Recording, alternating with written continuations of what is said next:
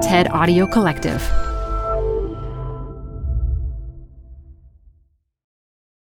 Could we make something that wasn't just the science or the art, but it was like this third thing where the text and the paintings really, they supported each other. Like you need one to have the other. From the TED Audio Collective, this is Design Matters with Debbie Millman. For 18 years, Debbie Millman has been talking with designers and other creative people about what they do, how they got to be who they are, and what they're thinking about and working on. On this episode, artist Lia Halloran and physicist Kip Thorne talk about the importance of trying to visualize our universe. The visualization is the thing that enables me to make leaps of insight and decide what mathematical calculations to do. Hey listener, a quick favor. We are conducting an audience survey, and we'd be really grateful if you could take just a few minutes to respond. Please visit survey.prx.org/designmatters to take the survey today. That's survey.prx.org/designmatters. Thanks. Astrophysics has proved we had the Big Bang, and there are black holes and undulating space-time, and all manner of nearly unimaginable phenomena. But what do these things look like? We are such a visual species that for most of us without degrees in advanced math, these things don't make a lot of sense unless we can somehow see them. Enter Kip Thorne and Lia Halloran. Kip Thorne is a Nobel Prize winning theoretical physicist as well as a poet. Lia Halloran is a multi-award-winning artist and photographer who is deeply interested in the natural world and science. Together, they have created a book of poetry and paintings called The Warped Side of the Universe, an Odyssey through black holes, wormholes, time travel, and gravitational waves. They join me today to talk about their lives and their very cosmic collaboration. Kip Thorne and Lia Halloran, welcome to Design Matters. Great pleasure to be with you. Thanks so much for having us. Absolutely. Kip, is it true that the prize for a scientific bet you won with Stephen Hawking was a subscription to Penthouse magazine? Yes, that's true. That was a long time ago. That was the era of the 1970s. It was a different era from today. What was the bet? The bet was whether a particular object that had been seen with optical telescopes and radio telescopes called Cygnus X1, also with X-ray telescopes, whether it had a black hole at its center. And I bet that it did. Stephen bet that it did not. He regarded that as an insurance policy because he had so much riding on it turning out to be a black hole that he figured that he would at least get, for him, it was a subscription to a different magazine, Private Eye, British magazine. For me, it was Penthouse. And, well, in the end, I won, but it took about 20 years until he signed off. Ah, okay. Well, good to know. Kip, you were born in Logan, Utah, a town of 16,000 people, nestled in a valley in the Rocky Mountains. Your dad was a professor and your mom had a PhD in economics. She was a deeply committed community activist and a feminist and the author of the book Leave the Dishes in the Sink: Adventures of an Activist in Conservative Utah. Was your mom an active member of the community all through your childhood, or did it begin later in life? Oh, she was very active in the community throughout my childhood and throughout her life. When she died, there were gigantic headlines in the local newspaper, "Old Radical Dies." By the standards of conservative Logan, Utah, she was a radical. I think by the standards of Southern California, she would have been very mainstream. What would you say is the most important thing she taught you? I think she taught me to investigate things that I was interested in. She took me when I was age 8 to a talk given by a professor at the local university, a talk about the solar system.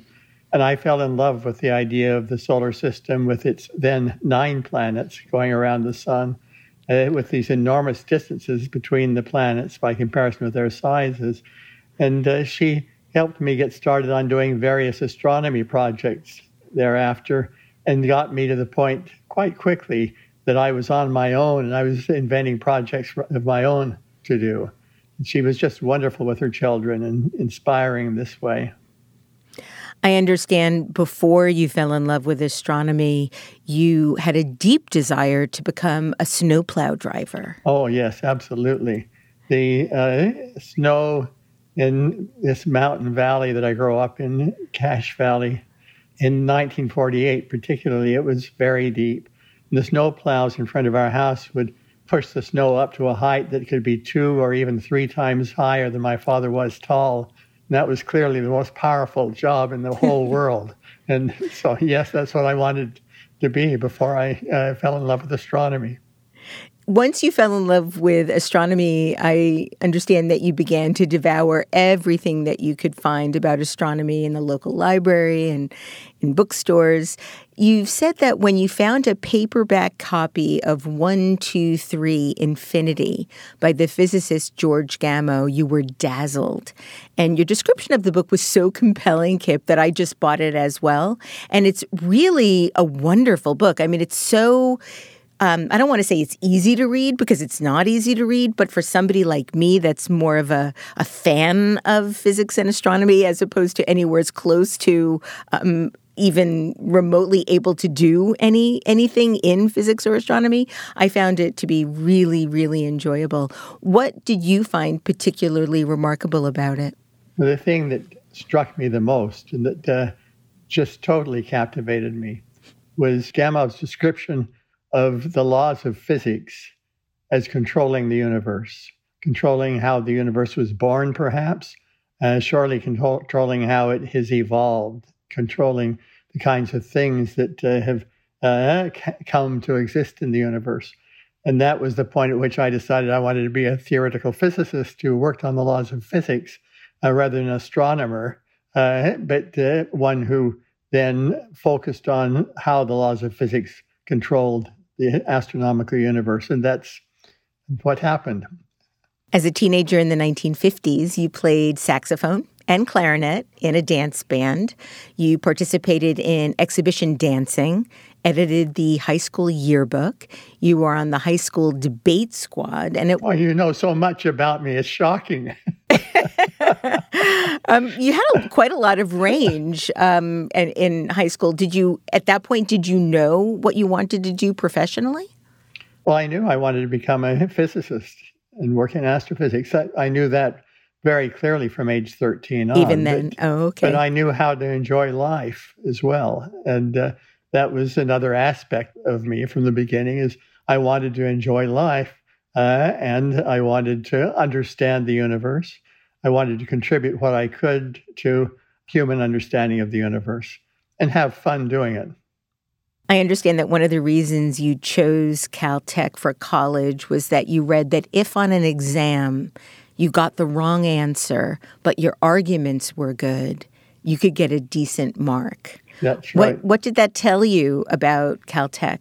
What did that give you the sense that the school was like? Well, it gave me a sense that it was a place that did not have rote rules about how things were done.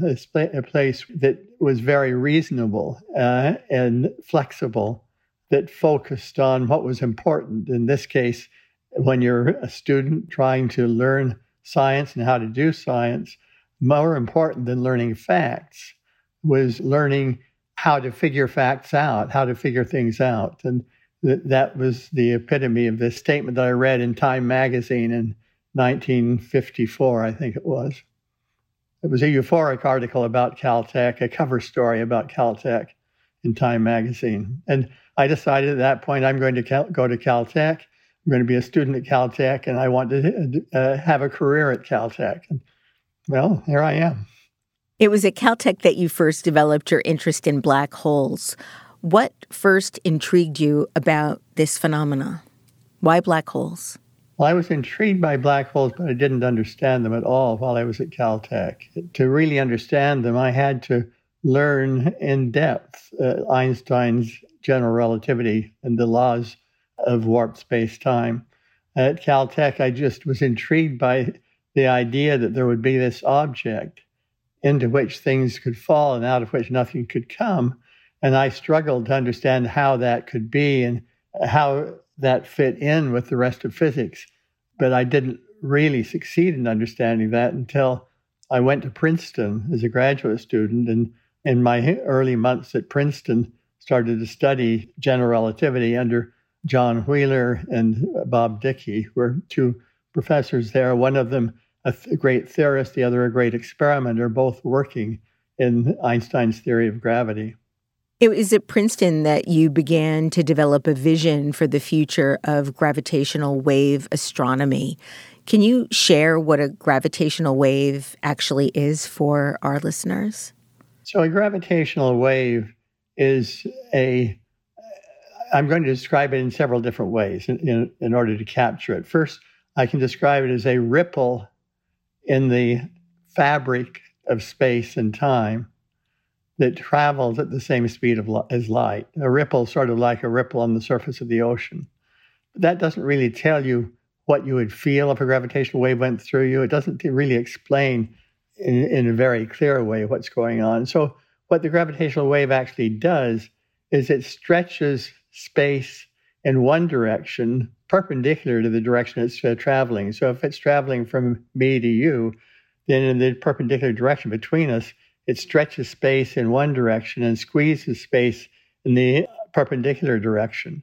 And then a moment later, it stretches space in the perpendicular direction and squeezes space horizontally. And it's an oscillating stretching and squeezing of space as time goes on. That's not the full story of the gravitational wave. It is also twisting space clockwise and twisting space counterclockwise. So it's a rather rich form of space warping as time passes.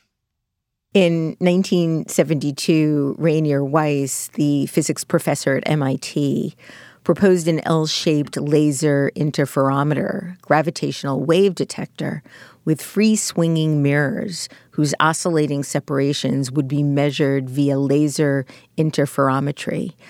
At the time, you didn't think it was very promising. Why not?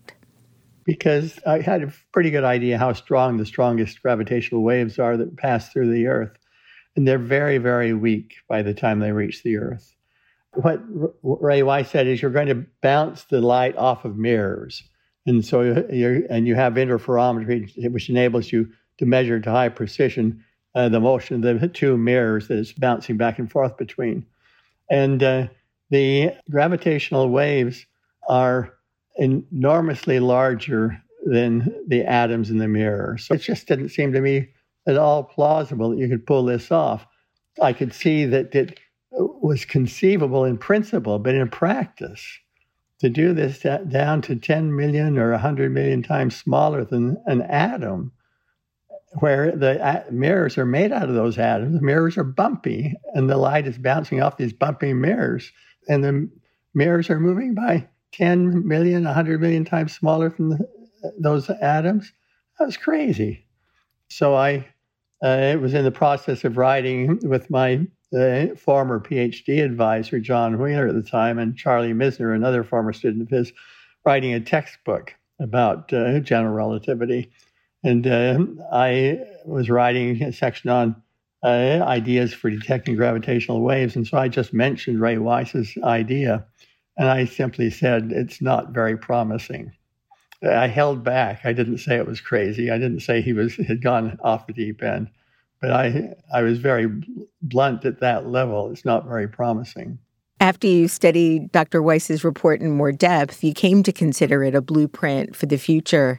And it took many decades of work. But on September 14th, 2015, the Laser Interferometer Gravitational Wave Observatory, or LIGO, began the first search for gravitational waves.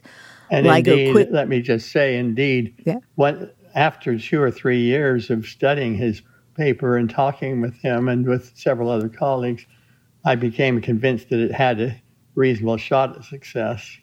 And so I wound up devoting a large fraction of my career to helping him succeed after having declared that this was not very promising. And as you remarked, by 2015, we did have success. You spent a lot of your life, as you just said, working on this. What did you think the odds were of success? I didn't quote odds to anybody. I was vague in the following sense. It was quite clear when we first proposed to build LIGO, our gravity wave detector system of 2 detectors of this sort. It was clear that we would have to build very expensive facilities and then build a first generation of detectors, and we would very probably not see anything. We, by then, would have spent several $100 million of taxpayers' money. And then we would learn enough from these instruments that we had built to be able to design and build the advanced gravity wave detectors or advanced LIGO. What was the odds of success? This depended on 2 things. It depended on how kind nature was. And I had a fairly good idea of how kind nature was, but we weren't by any means sure. It depended on how good the experimental team was. And by that time, I knew we had the best possible team that could be put together from the best physicists in the world. So my expectation was certainly considerably better than 50-50 odds, up 80, 90% odds, that if we continued to be funded into the second generation, the advanced detectors, and pushing this advanced detectors all the way up to their design sensitivity, I would have said 90. I didn't quote a number, but I'd say 90, 95% odds that we would succeed at that level. But that level was very far from where we began, very far. And the whole issue is whether we could really get to that level. But I had confidence in this superb team that had been put together. And once we had that team in place, I was feeling pretty optimistic. LIGO captured a strong signal from the collision of 2 black holes, 29 and 36 times more massive than our sun, and located 1.3 billion light years from planet Earth. The waves carried away as much energy as would be produced by annihilating 3 of our suns. After intense scrutiny of the results, the LIGO scientists announced this discovery to the world on February 11th, 2016. What are gravitational waves actually made of? They're made from a warping of space and time. They're not made from matter. They're not made from electricity or magnetism. They're made from a pure warping of space and time, the stretching of space, the squeezing of space, clockwise twisting of space, counterclockwise twisting of space. And it is really quite remarkable. This is the thing that so excited me as a young man when I came to understand the nature of Einstein's relativity theory, that you could have what I would call a warped side of the universe, objects and phenomena that are made from a deformation, a warping of space and of time. You've said that gravitational wave astronomy could someday allow direct observation of the earliest history of the universe. And I'm wondering, how would we be able to observe that? So I expect that it's likely that within the next decade, we will indirectly see the gravitational waves that came from the birth of the universe. Indirectly, in the following sense, that those waves with very, very long wavelengths, very slow oscillations, wavelengths 1/100th or 1/10th the size of the observable universe, unbelievably long wavelengths. Those waves stretched and squeezed the very hot matter in the early universe.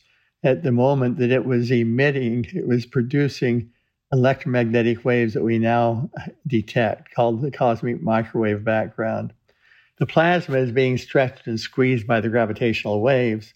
And as the electromagnetic waves scatter off that plasma, they get an imprint from the gravitational waves that were stretching and squeezing it. And that imprint is what we call a polarization imprint. And that polarization imprint has been seen by cosmologists. However, there are other ways that polarization imprint can be made in the universe. And the challenge is to separate out the imprint that was produced by the primordial gravitational waves from imprint produced in other manners. And that's what the holy grail of this area of cosmology is today. But it's a holy grail that I think they're going to pull it off in the coming decade. A more direct observation of these primordial gravitational waves will likely be achieved in the middle of this century by gravitational wave detectors that are very similar to LIGO, but they're out in interplanetary space, something called the Big Bang Observer, but the future gravitational wave space mission. And those will see gravitational waves that oscillate with periods from about a second to a minute, whereas the ones that put the imprint on this cosmic microwave background, that's periods of 100 million years. And so I think that by the middle of this century, we're likely to be observing the primordial gravitational waves directly or indirectly in two different frequency bands, as we say, or oscillation period bands of 100 million years versus period bands of tens of seconds.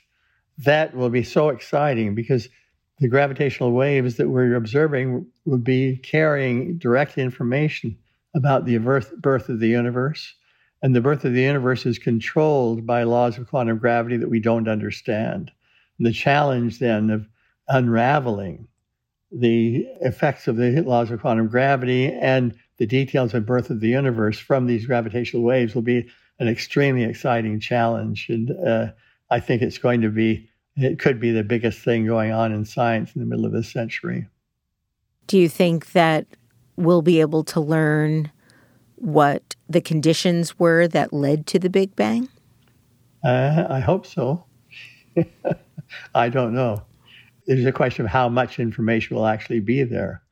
I think through the combination of theory, by then we may have a much better understanding of the laws of quantum gravity. And if we do, then the focus will be on using the combined laws of quantum gravity and observations to try to get a handle on the conditions that led to the Big Bang. Lia, speaking of origins and conditions, I understand that when you were 6 years old, you told your mom you wanted to have your hair cut like Han Solo. Did she allow it? Did she allow it? Oh, absolutely. I think I was just initially irritated that my name Lia was so close to Princess Leia that I was like, if there was any character in this movie, I would absolutely be Han Solo. And yes, my parents took me. I think the hairstylist was more confused that this mother was like, yeah, give her what she wants. And I got a flat top. How did it look? I mean, it matched my parachute pants that I was wearing and rocking while I was like breakdancing around the neighborhood. So, I looked like a perfect 80s California surfer skater kid. Well, you were born in Chicago, but grew up in the Bay Area. Mm-hmm. Your dad was a physicist, and you grew up in your father's lab at UC San Francisco. And I believe it was he who gave you your first telescope. Is that right? My dad, I don't know actually where I got my first telescope. My dad gave me my first skateboard when I was, I think, 4 years old. Yeah. Yes. Yes. But I think the first telescope that was actually mine, I think I got when I was in college as an undergrad. Yeah. Oh, so perhaps you were looking at his telescope in his labs. Yeah. What were you looking at back then? My father studied the realm of the small. He actually studied bones. And so one of the coolest things that he did when I was young is he just encouraged a general sense of creativity and exploration. And he would say to me when I was young, "Oh, Lia, I'm really overwhelmed in my lab. Would you come and help me out? Do you think you would be okay getting out of kindergarten?" And, I thought this was a really important job that he needed help with. And he would like set me up washing test tubes and just explain everything to me. He was doing all sorts of experiments in the 80s that were looking at how bones were affected when we went into space. So it was very cool. I got to see the space shuttle land at Edwards Air Force Base, and I got to go to a shuttle launch, the Columbia shuttle launch in Florida. But my father was just like captivated with the world, right? Whether it was studying bones, he would stop a diesel truck driver broken down on the side of the road. Oh, what's happening with your engine? What's going on? And he just instilled this absolute passion for curiosity in me. He also, as you mentioned, gave you your first skateboard. But you've stated that you were not invited into the culture of skateboarding in the Bay Area, and that you didn't actually meet a female skateboarder who could really skate until you were in your 20s. Why weren't you invited in when you first started? I think skateboarding culture, it's almost hard for us to imagine what it was like in the 80s and 90s. Skateboarding was a subculture. We didn't have Tony Hawk Pro Skater. There was no X Games. So it was a subculture. And if you imagine that women were really kind of the subculture, and there were skater girlfriends hanging out at the skate park, but no one who was actually skateboarding. I think when I was, 12, 13 years old, and I was really, skateboarding ramps all the time, I was also really starting to become aware that I was queer. And I felt this very much like an outsider, even within this like subculture. The way that I would describe it is almost like a circus monkey. Like I'd show up at a skate park, and for me to be invited in there, these are not skate parks that are sponsored by the city. These are, guys getting concrete and mixing it on the weekend and, transforming spaces that you'd get kicked out of, chased by police. It was really a kind of do-it-yourself vibe that I absolutely loved. And I find that is very much akin and in parallel to being an artist. But it was very much like I had to prove myself to be able, they'd say, do a kickflip. Oh, jump over this thing. And then if I did it, then they'd be like, okay, you're cool. You can, kind of hang and stay in here. But yeah, the first time I met a female skateboarder, I was probably in my mid to early 20s. You ended up having a half pipe in your backyard. Did you build it yourself? Yeah, my dad and I built several ramps. I will say my dad is not just a scientist. He's an incredible surfer. He's just has a passion and love of the ocean. I grew up just south of San Francisco in a small surfing community. And my dad just always had me on a board. So, just like the haircut, I said, oh, I want to build some ramps. My dad was like, how big? How many? What shape? And we built all sorts of weird stuff in my backyard. But I think since I was probably about 9 to when I went to college, I had some kind of a skateboard ramp in my backyard that I spent most of my time on. You were featured in Thrasher magazine when you were 15 as part of a new wave of young skateboarders. I happened to find a copy of it online, by the way. That's I can send you the picture research. of you. They misspelled your name. They spelled it Lea, not Lia, but yeah. I could pick you out of the people. But since your friends had never heard of Thrasher, you still felt like the odd person out. Looking back on that now, you've said that you gained a power from that. What kind of power? Well, when they first contacted me, they said they were going to do an all-female issue of Thrasher, which I was so excited about. And I was photographed at the time. The kind of top spots in San Francisco was Embarcadero, was photographed in the Thrasher venture ramps on the big half pipes. And then the article, I was actually photographed when I was 14 years old, and it almost was like an entire year before it came out. And I just kind of never heard anything. And then I got the information that, there just weren't enough women or girls that were good enough to be in Thrasher. So I ended up in this article called 50 Unknowns Soon to Go Pro. And I thought, that can't be right because I'm a girl, no one is going to turn me into a pro skateboarder. I kind of laughed at it, even at 15 years old, realizing how futile that title was. But it did give me this sense. It was on one hand like, oh, wow, I'm so good. I'm, being told that there's not enough women to make a whole article. But it was also just kind of like in the same way heartbreaking that there was no community there. So it was a little bit alienating. But skateboarding for me is very similar to maybe the way that people talk about, more akin to surfing, because I didn't feel invited into that community. What I did fall in love with was the creativity of my body moving on the ramps and ditches and, just moving through that urban space. And much of me being a young skateboarder, I was skateboarding by myself. Whereas when you think of skateboarding, you almost immediately think of that second word, skateboarding culture, right? It's like this group. And it took me until I was in my mid-20s to kind of find and form that group in a all-girl skate crew that we called ourselves Rib Death. Very serious. Yeah, it's really, really cool. There's some fun videos I found online. Do you still skateboard? I skateboard with my daughter nearly every couple times a week. I skate her to school, and I have two kids, a 2 and a 5-year-old, and they're really into the scooters, but I haven't gotten them completely addicted to the skateboard yet. But little Atlas at 2 years old, I think he's my best promise. He'll like stand on it and pull it out. So I think I have a second wind in me of being a skateboarder by kind of translating that love to my kids. But yeah, Jas and I skate to school a couple times a week. When you were 15 years old, you asked your parents if you could have your birthday party at an exploratorium. Why did you want to have it there? These are great questions, Debbie. So when I was 15, I had gone on a field trip, I think the year before, to this hands-on physics museum in San Francisco. And there's 9,000 exhibits at the Exploratorium.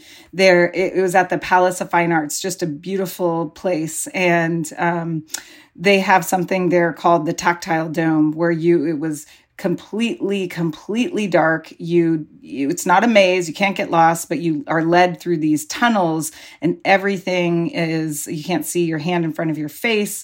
And you try to move through this space. And when I was there on a field trip, they were saying, oh, you could rent out the Tactile Dome. And so I think the year later, I told my parents, like, that's what I want to do, is go to the Tactile Dome.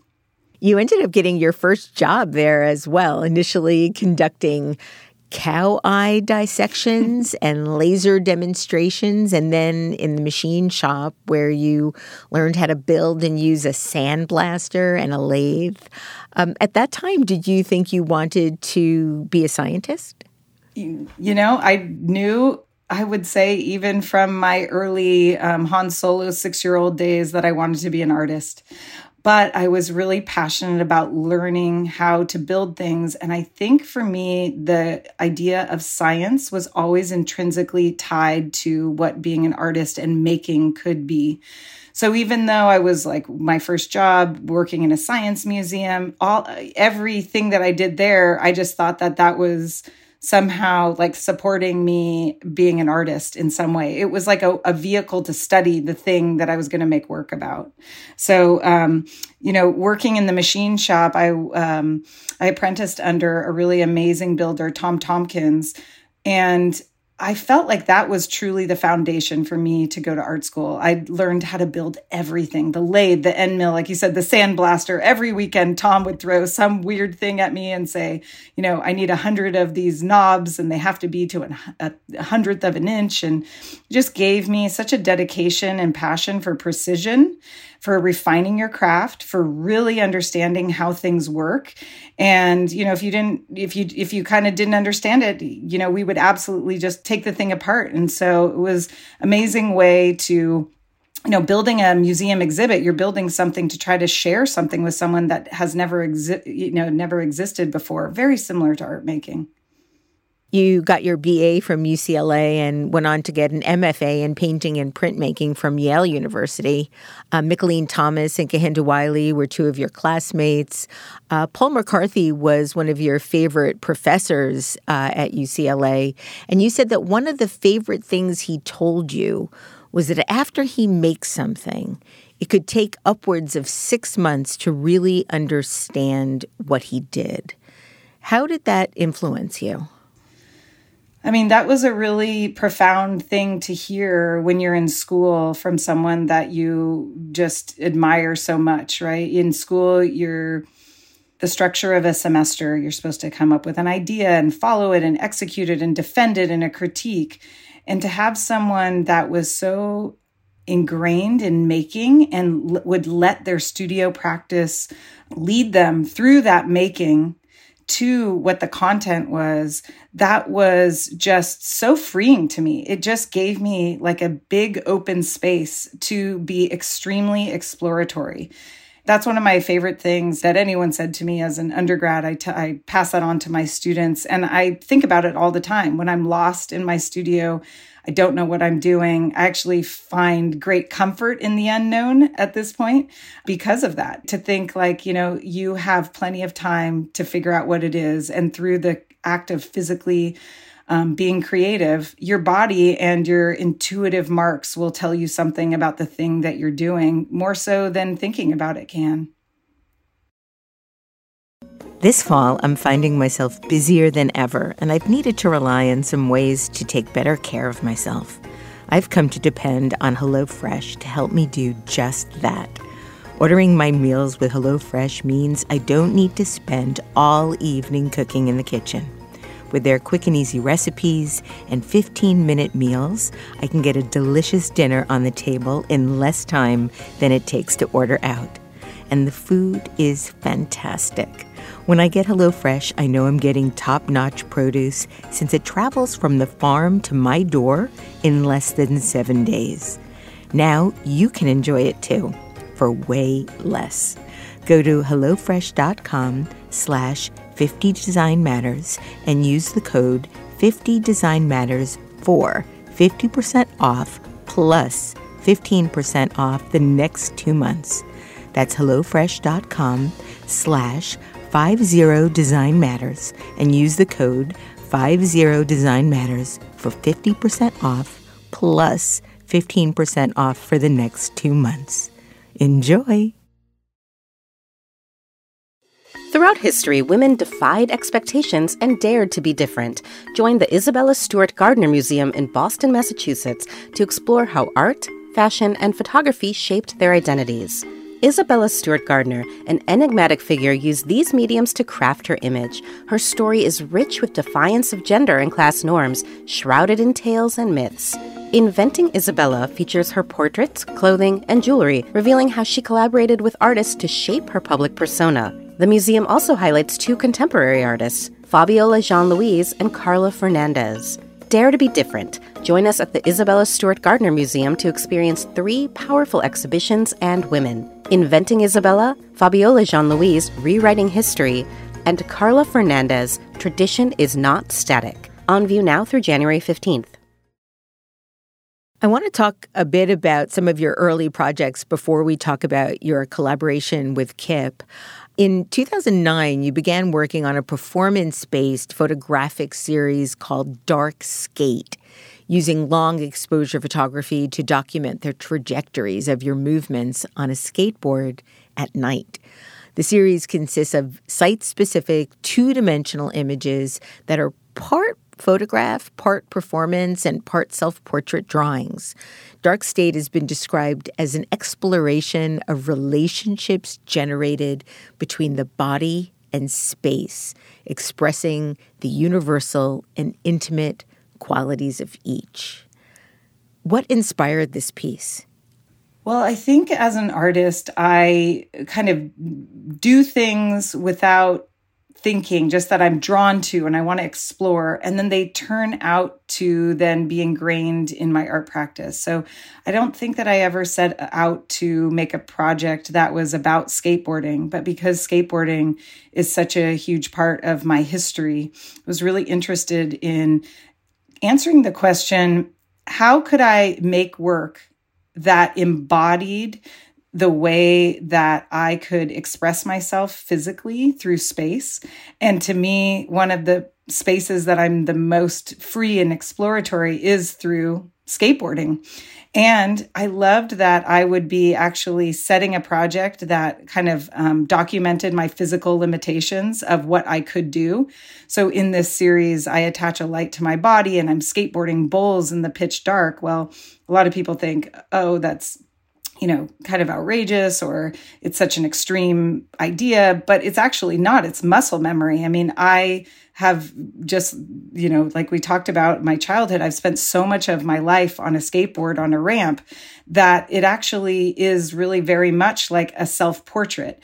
And in so much of my work, it's really important to have an intimate connection to whatever I'm making my subject matter and to put myself in it. So even though you don't see a photograph of me, I also think that people in a lot of ways are surprised that there is a female skateboarder or a queer body that is a skateboarder. I fly planes. People are surprised that there would be a female skateboarder. All those things, it's like, it's very subtle, but it's really important as an artist to represent those, those spaces. And so dark skate is really so much, it's like I think of them as double portraits. It's the portrait of the city, the urban space, the explorer, myself, the self-portrait of me, within those spaces.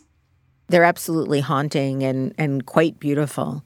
You were in a show with Guggenheim called Haunted, Contemporary Photography Video Performance, and the curators placed your work in the section of performance. Did that surprise you? I loved that. I mean, I felt that I always tried to tell everyone in these pieces that I'm not really the photographer. The photography is the necessary intersection to document those movements. So I just thought it was absolutely perfect, because when I'm moving in that space, I am being very inventive, and you're just, you capture this kind of glimmer in a moment. The photograph kind of flattens it out, but it's so akin to making, a mark, a line, a gesture. You can find reference in drawing, and also just, the body moving through space. One of the most influential things in conceptually thinking about this space is every time I would go surfing with my dad, which was every Saturday when I was growing up in Pacifica, I would be like eagerly trying to get into the ocean, and he'd say, hang on, let's take a look. And he'd always want to watch the ocean. I was so impatient. And he'd say, where are you going? What wave are you going on? Are you going left or are you going right? Where are you paddling out? And from that age, I always imagined, I think I started projecting this like line coming out of my chest that I would look and find my way on the wave. So then before getting to the ocean, I'd say, okay, we're going to paddle through that channel and we're going to sit on the crest of that wave and we're going to, take the wave to the right. And that to me was also like so much of what dark skate was like inserting my own personal kind of like intimate way of reinterpreting the urban space around me. Lia, you said that not only is your work about science or drawing from science, but the process itself always has an experimental quality. And I understand you'd never made a cyanotype before you began the series. Your body is a space that sees, and it took you 6 months to master the process. Was that process enjoyable? Is that experimental phase one that you find fulfilling, even if you don't have an outcome that you can foresee? I think it's actually the most exciting, because it's like it can be anything. You're determining what the thing can be through the experiment. So making a cyanotype to take 6 months, it sounds like a lot, but we're me and my studio team really trying to figure out how to make these things on a really large scale. Kip, what about you? Do you find the process of going through the unknown something that is enjoyable, or is it does it produce anxiety and tension because you don't know what the outcome is? And, in your case, spending decades on something where you don't know if you're going to get a result. How do you manage that? How do you calibrate that experience into your psyche? As Ray Weiss, my MIT soulmate, says, it was such great fun that we didn't ever get discouraged. The whole process is exciting. It's more enjoyable in many ways than the discovery itself. That's sort of how it feels like making art, being in the studio, creating, discovering something. It has the potential for kind of anythingness, especially when I don't know what the medium where it will take me. When it's done, then it goes off, it goes to a gallery, it has another life. And then I feel like then I transform back into a viewer and I stop becoming the maker. But I kind of ended up getting into everything that I do because I love the making. I love the, sitting in that unknown and the opportunity to find something new that could surprise or shock me in my own studio. How wonderful could that be to then show someone what that could become? You two met at a cocktail party in Pasadena in 2007. Lia, is it true that you overheard someone say Kip's name and you went up to him and effusively and unapologetically shared how much of an impact his writing had on your artwork? Absolutely. And so much so that the woman he was talking to, under her breath, but loud enough for me to hear, uttered physics groupie to me. Kip, did that scare you at all? No. How do you manage the physics groupies? It just goes with the territory, unfortunately. So what has been difficult for me was I win the Nobel Prize, I become an icon, which is what they want. The Nobel Committee wants icons for science. I'm uncomfortable being an icon. I don't want to be an icon, but I am, and I've just gotten used to it. And so I more or less try to ignore it and try to just be Kip. Kip, as Lia told you what she did, you realized that a filmmaker who was interested in making a movie that engaged some of your science needed someone who could help make drawings and paintings of black holes and wormholes to help convey the ideas. And the film ended up being the 2014 film Interstellar. And while the original director was Steven Spielberg, you ended up working with the director Christopher Nolan. But it was Spielberg you had to convince to not use a spaceship that could travel faster than the speed of light. Is that correct? No, that one was Christopher Nolan. Oh, it was Christopher Nolan? Yes. Oh, I'm disappointed in Christopher Nolan. I thought that he was smarter than that. In reality, his whole attitude was one of pushing the envelope. And he had discovered in his conversation with me very early that I could make pronouncements and I could turn out to be wrong. That's one of my PhD advisor, John Wheeler, used to say, the greatest physicists are the ones who make the most mistakes the most rapidly on their way to the truth. And so, yes, I could frequently be wrong. And Chris would say to me, I would like such and so. For example, he said, I would like 1 hour on Miller's planet in the movie, The Water Planet, is 7 years back on Earth. And I said to him immediately, that's not possible. And he said to me, you go do a real calculation. By then he knew the foundation is to do a real calculation with the real laws of physics and not just guess. And so I went off and did a real calculation. And sure enough, he was right. I was wrong. This was possible. It was very extreme, but it was possible. And so he had this experience of me making pronouncements. And then when he pushes me to the wall, I go check for absolutely sure. And I'm shocked and find I was wrong. So when he said that he wanted to go back to Earth faster than the speed of light, I told him absolutely that's not possible. At that time, I was right. You I was prevailed. absolutely right. I prevailed, but the interchange with Christopher Nolan was an enormous pleasure. We worked together productively with a give and take. It was very similar to my interactions with Lia. I've had two wonderful collaborators in Chris and in Lia. Interstellar is one of, if not my favorite movie of all time. Well, maybe that and Arrival and Contact, and you also consulted on Contact with Carl Sagan. Lia, I understand that you created over 250 paintings based on Kip's scientific writings. Did that mean you had to fully understand them? That's a good question. Is there a test in the end here, Kip? No. I'm just really curious. Well, I think that for the book, there's 100 and probably 150 paintings that appear in the book. And we've counted up now to about 668 is last week's count. The reason that they keep going is we're going through all the old archive because over 13 years I've made so many different iterations.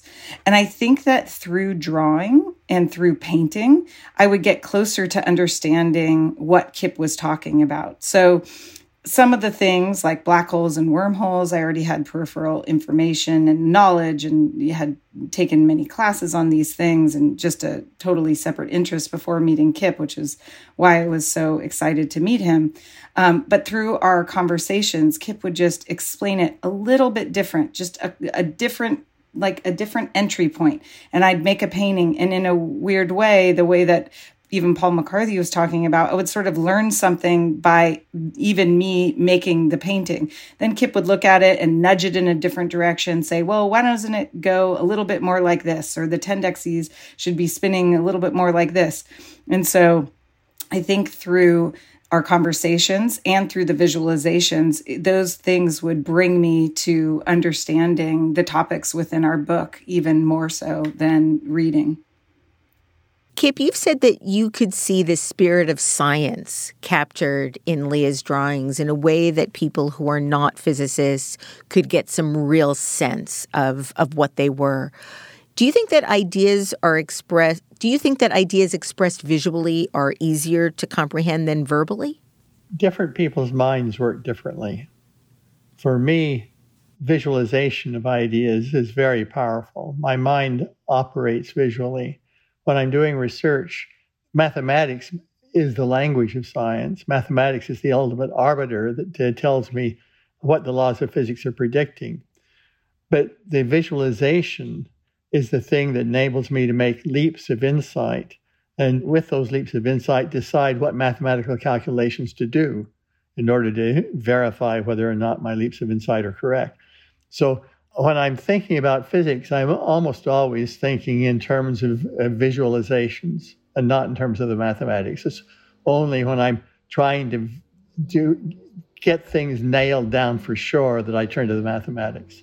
And so going from my thinking of physics to communicating with Lia or more generally with the non-scientist public, the visualizations are the natural tool. They just carry right over from my research right into the conversation.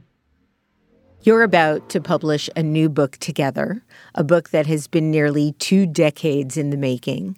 It is titled The Warped Side of the Universe, an Odyssey through black holes, wormholes, time travel, and gravitational waves.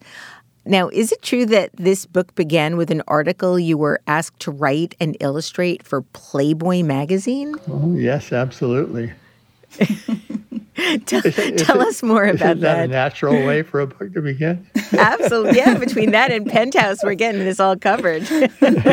Listen, we have Thrasher in there, too. You see a theme. That's true. There is a theme. I love it. This was the era when Playboy was trying to distinguish itself from other men's magazines by having what they regarded as high-quality interviews, high-quality literature. And so the editor that I had on a previous book I'd written called Black Holes and Time Warps had become literary editor at Playboy magazine. And she contacted me and asked if I would write an article about warped space-time for Playboy, and I said yes, but I would like to bring on Lia to do paintings as part of the article. She and the art director at Playboy looked at some of Lia's paintings on the web and came back very enthusiastic. And so we got a contract with Playboy magazine to do this. We moved forward and we submitted then an article that I've forgotten. It was maybe 3,000 or 4,000 words long and had 4 or 5 of Lia's paintings in it. And fairly quickly we got a response. Lia, you want to describe the response? Well, I was personally rejected by Hugh Hefner, which I wear as a badge of honor. Now, he rejected the paintings. Why? Well, they weren't up to Playboy's standards. He said, I don't think that I had properly objectified these women, is essentially what it came down to. Yeah, that is definitely a badge of honor. Yeah. And I thought I was like being subversive because for the models, I had used different queer and trans women. And I was like, this is the first time they're going to be in Playboy magazine and no one will know. And then, Hugh Hefner said that, my paintings did not live up to the Playboy standards. And you also featured your wife as one of the models, right? Yes. Yeah. Very, very beautiful woman. So his mistake. Well, the good news is for Kip is that all of those original paintings that were supposed to be in Playboy existed. And when we transformed them into a book, Kip got all the originals. So he has one hanging behind him right now. Yes, here in my office. A beautiful painting of Lia's wife. Yes. Well, since this is a podcast, we can't see it, but maybe we can post it when the show goes live. And people can't see the book, so I want to actually describe it a little bit. It was designed by the legendary artist and designer Rebecca Mendez. It has 240 luscious coffee table-sized pages, a stunning jacket. It includes more than 100 magnificent four-color paintings by Lia throughout. It has multiple gatefolds, and the text is an epic prose poem written by Kip. What made you both decide to make this book like this book? I mean, the way this book came to be is such a good force for collaboration, because I don't think that we ever set out to make what you just described. What we did set out to was to have these conversations and to continue with what we started in making for Playboy. And we called it our little book for years. We thought, it'll be 30, 40 pages, because what happened was every time Kip and I would get together, we'd have these wonderful conversations.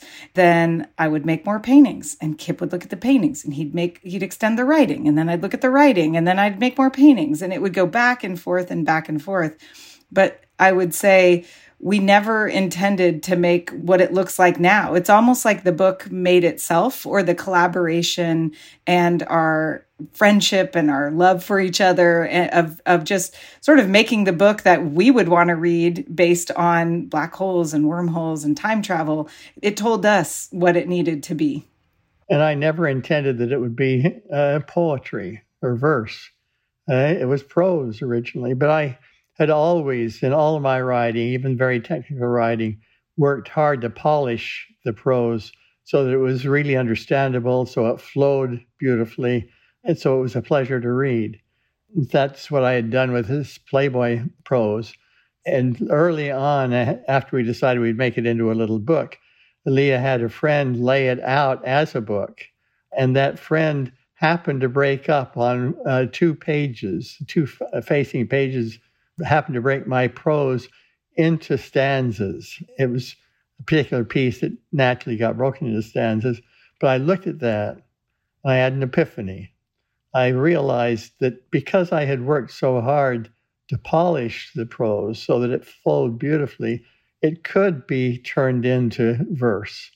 And as I experimented with turning it into verse, I then came to realize that this combination of tightly integrated verse and paintings could convey the essence of the science that I was talking about, the warped space and time, black holes, wormholes, the Big Bang, could convey, gravitational waves could convey the essence of that. much more powerfully than the standard kind of writing I had always done for the non-scientists of prose together with illustrations. This is very different. The verse is simultaneously more constraining and more liberating in the sense of opening myself up to focusing on the essence of what is going on, the beauty and the essence of it, instead of focusing on getting all the fine details right. And I think this was an epiphany for me, but it's really an epiphany probably for Lia and me together as we jointly came to understand the power of this combination.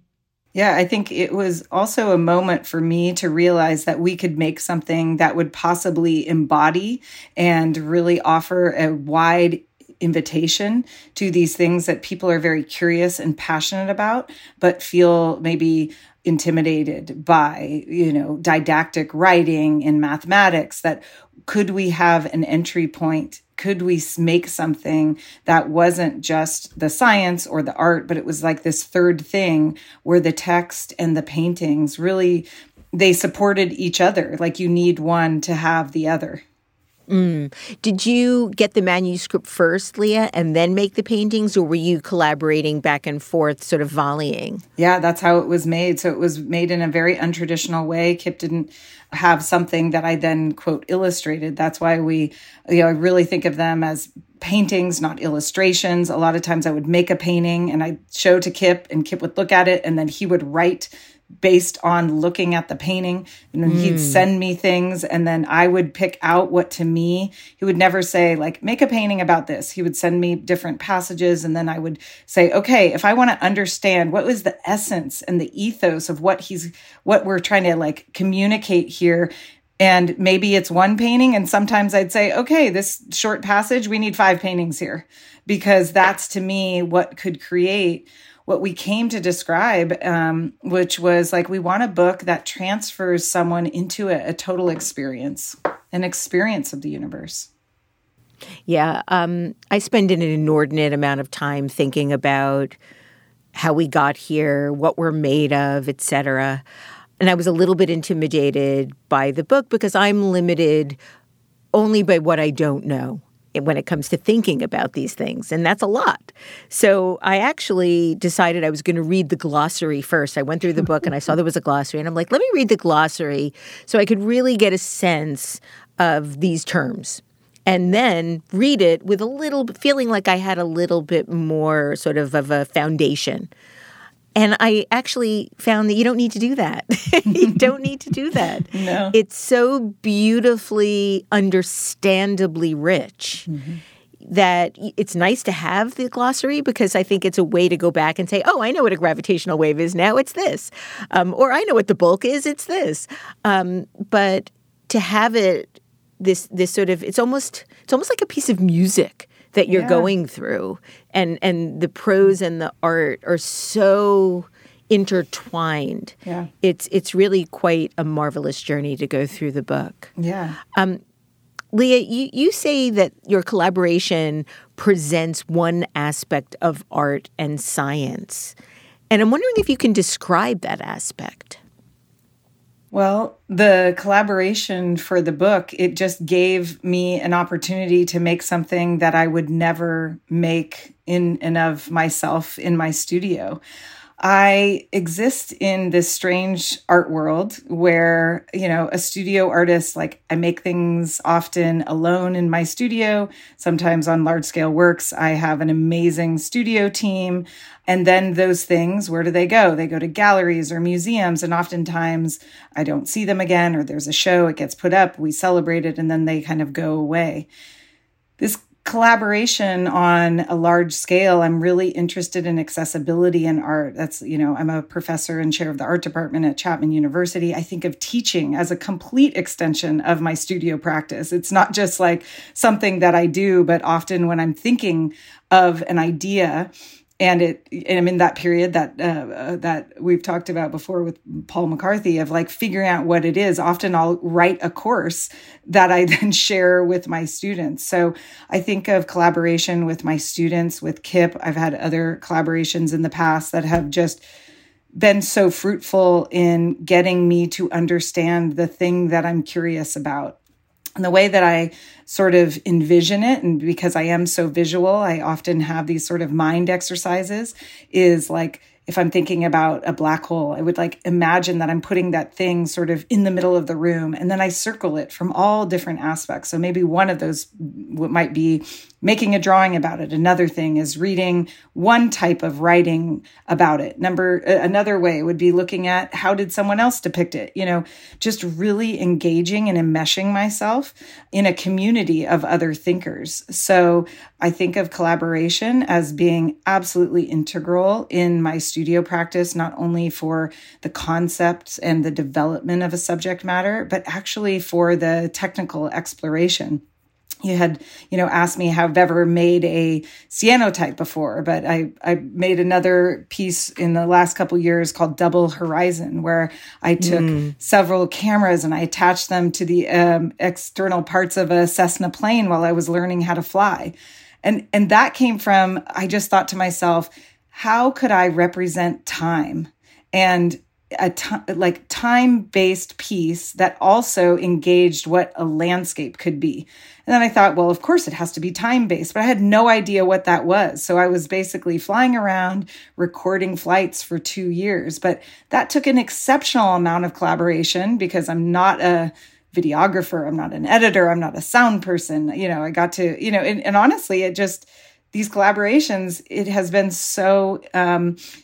just been so rewarding in my life because it gets me to meet and work with so many incredible people, as we talk about the book coming up for its release, Kip and I, talk on the phone and Zoom and see each other, on a weekly basis for how many years. And I'm like, we've got to get another project going because it's been just so amazing to, the reason we wanted to make this was just so we could work together.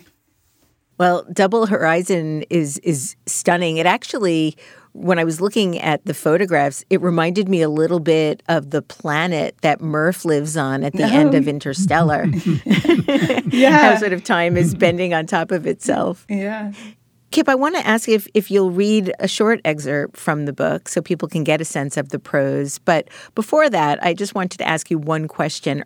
Early in the book, you state this: "For decades, a beast materially composed, have been consumed by quests to fully comprehend this warped side of our universe. How?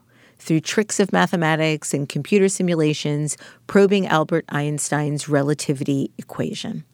So my question is, how do you come up with the tricks of mathematics to better understand parts of the universe we didn't even know existed? Well, mathematics is the language of the universe. Mathematics is the language of the physical laws that control the universe. We have two ways to really explore with confidence the universe. If we have confidence in our physical laws, then it's a matter of working with those mathematical laws, and mathematical tricks are a major part of working with those laws to figure out what the predictions are for what may be going on out there.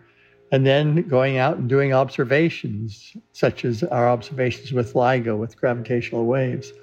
Those are the essential final tools for firm understanding, the manipulation of the mathematical laws and the observations. We've been talking about the visualization in paintings or mental visualization. Those are the essence of the intuition that enables us to make great leaps of understanding. The mathematics is really very central to the deep understanding. Will you be willing to read us a little excerpt from the book? Sure. Tell us what you're going to read. So I'm going to read the beginning of the prologue that basically explains what the book is all about. It introduces the warped side of the universe, which is what appears in the title of the book, and the challenge, the excitement of our first contact as human beings with the warped side of the universe. Wonderful. Our universe is varied and vast. Galaxies, planets, stars, and moons, quasars, pulsars, and magnetars, all made from atoms and molecules, just like you and me, and all that we hear and touch and see. Our universe is also endowed with a marvelous shadowy side that is warped, phenomena forged from warped space-time. Witness the ravenous fat black hole that Lia here depicts ingesting her wife, Felicia. I'm going to stop reading and just make a comment. The verse by itself is pretty dry. It is pretty sparse. Oh, Kip, no. And without the paintings, it's pretty sparse. And so you have to understand that to really experience this, you need the paintings side by side with the painting here of Lia's wife, Felicia, being ingested by a black hole is so powerful as it ties so tightly into the verse. I disagree. I think it's that, yes, the experience of the book as one unit is wonderful, but the prose is really beautiful. Okay, well, I'll move on. Okay. Although this warped side is entwined in the weft of our matter-filled universe, its stars, its planets and nebulae, its galaxies and its comets, we humans never saw it until just recently. Why did we never see? Warped space-time cannot produce light or other signals that yesterday's technology was able to perceive. So now, how has that changed? A very long time ago, 1 billion years in the past, while here on Earth multicelled life arose and spread around the globe, but in a galaxy far, far away, 2 spinning black holes danced round one another, rippling the fabric of space and time.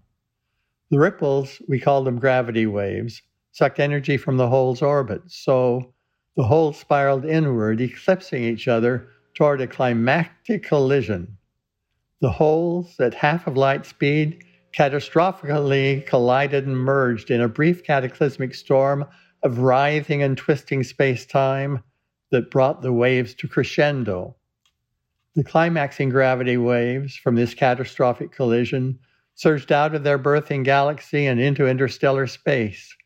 Spreading across our universe for nearly 1 billion years, they stretched and they squeezed all that they met, stars and planets and nebulae, in patterns that encoded a portrait of their birth, colliding holes and space-time storm. Then, 50,000 years ago, when humans shared Earth with Neanderthals, the spreading and weakening gravity waves sailed into our spiral-armed Milky Way, our galaxy, our home. On September 14th of 2015, near the Antarctic peninsular tip, the waves flying upward plunged into the Earth through air, then oceans, then rock, whispering up through Earth's bowels unscathed and emerging just north of New Orleans. The gravity waves came face to face with a complex and huge L-shaped invention designed and built to perceive them. LIGO, the Laser Interferometer Gravity Wave Observatory.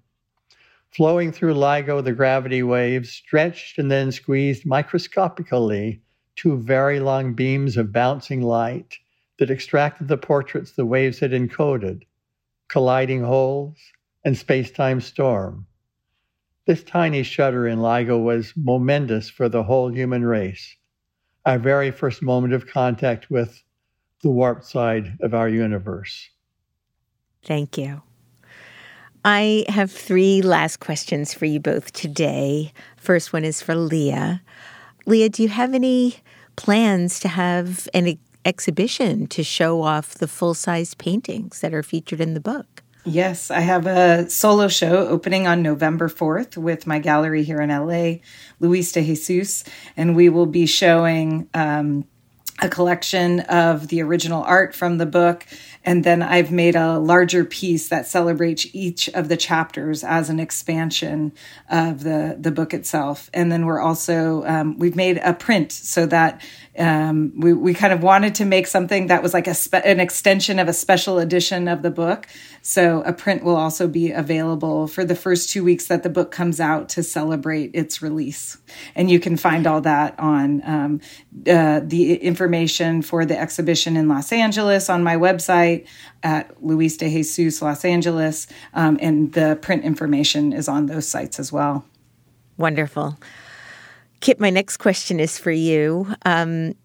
You know that I went to high school with David Spergel, the MacArthur Fellow, former professor of astronomy at Princeton University, and currently the president of the Simons Foundation. And I told him that I was interviewing you today, and I asked him if he had any burning questions for you. And this is what he responded with. Question from David Spergel. Among the many fascinating things that Kip has thought about, one of my favorite topics, and one that will likely be of interest to your listeners, is closed timeline curves, the possibility that we could travel back in time. Kip has thought deeply about how closed timeline curves change the structure of reality. Self-consistency requires that you don't kill your grandmother before you were born, but like in Back to the Future, you could help your father meet your mother. David's question is this. I have wondered whether closed timeline curves are stable to quantum fluctuations. Could the photon travel back in time and then circle around endlessly, back and forth in time, getting brighter and brighter? I think that David was feeding that to me to get me to respond the following way. He knows a lot about my thinking on this. This process that if you had a time machine and you first turn it on, then a photon could be the first thing to travel through it, could go through the time machine and come back, arriving back at the very same place as it started, at the same moment as it started. And now you have two photons there at the same point in space and time. You have the original one and you have the older one that's made the trip. And then those two can go around and come back to where they started. Now you have four. And so what began as one photon can wind up as being an enormous number of photons.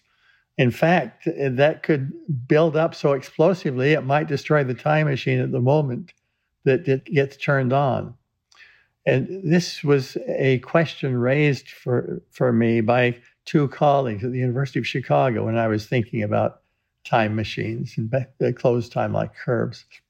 And it triggered me to ask the question in a little more sophisticated way. I can save the time machine by just simply blocking the photon so it can't go through. And so then I'll still have a time machine. But there's something I can't block, and that is fluctuations of what we call virtual photons, quantum fluctuations of light. These quantum fluctuations of light are unstoppable and they're unremovable. And so I sat down with a postdoc some years ago and did the same analysis and discovered that these quantum fluctuations going through this incipient time machine, what was just first being turned on, do create a gigantic explosion. Stephen Hawking and this student of his did a similar calculation about the same time. And we then got into a big argument between ourselves. It appeared to me that the explosion would be strong enough to destroy the time machine. It appeared to him that it might not be. And as we went back and forth, we came to realize that the answer as to whether it's strong enough that all time machines will always be destroyed when you first turn them on. Whether that's the case or not, it was held tightly in the grip of these poorly understood laws of quantum gravity. So there we are. We don't understand the laws of quantum gravity well enough to be sure whether time machines always self-destruct when you turn them on. There's a whole chapter about this in our book. And Lia even invented a very simple version of this that you have to read in the last part of that chapter. A variant that is much easier to understand than what I just said. It's a wonderful part of the collaboration was the elaboration that Lia did of this. Didn't Stephen Hawking have a party for future physicists to come back in time and had food and drink and no one showed up? Nobody showed up. That's right. That's right. Well, since we're speaking speculatively, I have one last question for both of you. What do you think the chances are of there being extraterrestrial life in the universe? As an artist who is so influenced by reading about science and hearing about it from all aspects. I think that because I'm not a scientist, I get very excited hearing from different ways that we're creatively thinking about what people are doing at JPL and what they're sampling and what they're doing. And I think that it seems very unlikely that there is not life out there. There's probably much more well said by Carl Sagan that, what a lonely place it would be if there wasn't. But big waste of space. Yeah. And I think, in the same way that Kip is looking at what the next generation of LIGO can be, I feel like what an exciting time to bear witness that I think within our lifetimes we're going to be able to see what those life forms are. I'm really excited to see what the mission to Europa being built by JPL is going to show. Yes, it's going to be tiny little unexciting, microcosms of life, but and not a multi-celled body. But I vote yes, enthusiastically. Kip, what about you? Well, let me describe a gathering that I had when we were just working on the movie Interstellar, when Steven Spielberg was the director in the early creative phase. It was at Caltech. We brought together, I think, 18 scientists from around the United States who were experts in various aspects of the science that was going to be in the movie. And Steven himself, he posed toward the end of our discussion. It was an all-day discussion. He posed the question, how many of you think that it is very likely that there are civilizations out there, that advanced civilizations out in the universe besides our own? And every hand went up. All 18 scientists said they thought it was very likely. And I was surprised at that. I wasn't surprised that it was a majority, but I was a little surprised that it was everybody. People who are experts on astrobiology, experts in quantum physics, experts in rocketry, but everybody, including me, thought it quite likely. Kip Thorne, Lia Halloran, thank you so much for making so much work that matters, for helping us comprehend the magic and the science of the warp side of the universe. And thank you for joining me today on Design Matters. Thank you. Thank you so much for having us. Kip Thorne and Lia Halloran's new book is titled The Warp Side of the Universe, an Odyssey through black holes, wormholes, time travel, and gravitational waves. You can read more about Lia Halloran at liahalloran.com and more about Kip at nobelprize.org. This is the 18th year we've been podcasting Design Matters, and I'd like to thank you for listening. And remember, we can talk about making a difference, we can make a difference, or we can do both. I'm Debbie Millman, and I look forward to talking with you again soon. Design Matters is produced for the TED Audio Collective by Curtis Fox Productions. The interviews are usually recorded at the Masters in Branding program at the School of Visual Arts in New York City, the first and longest-running branding program in the world. The editor-in-chief of Design Matters Media is Emily Weiland.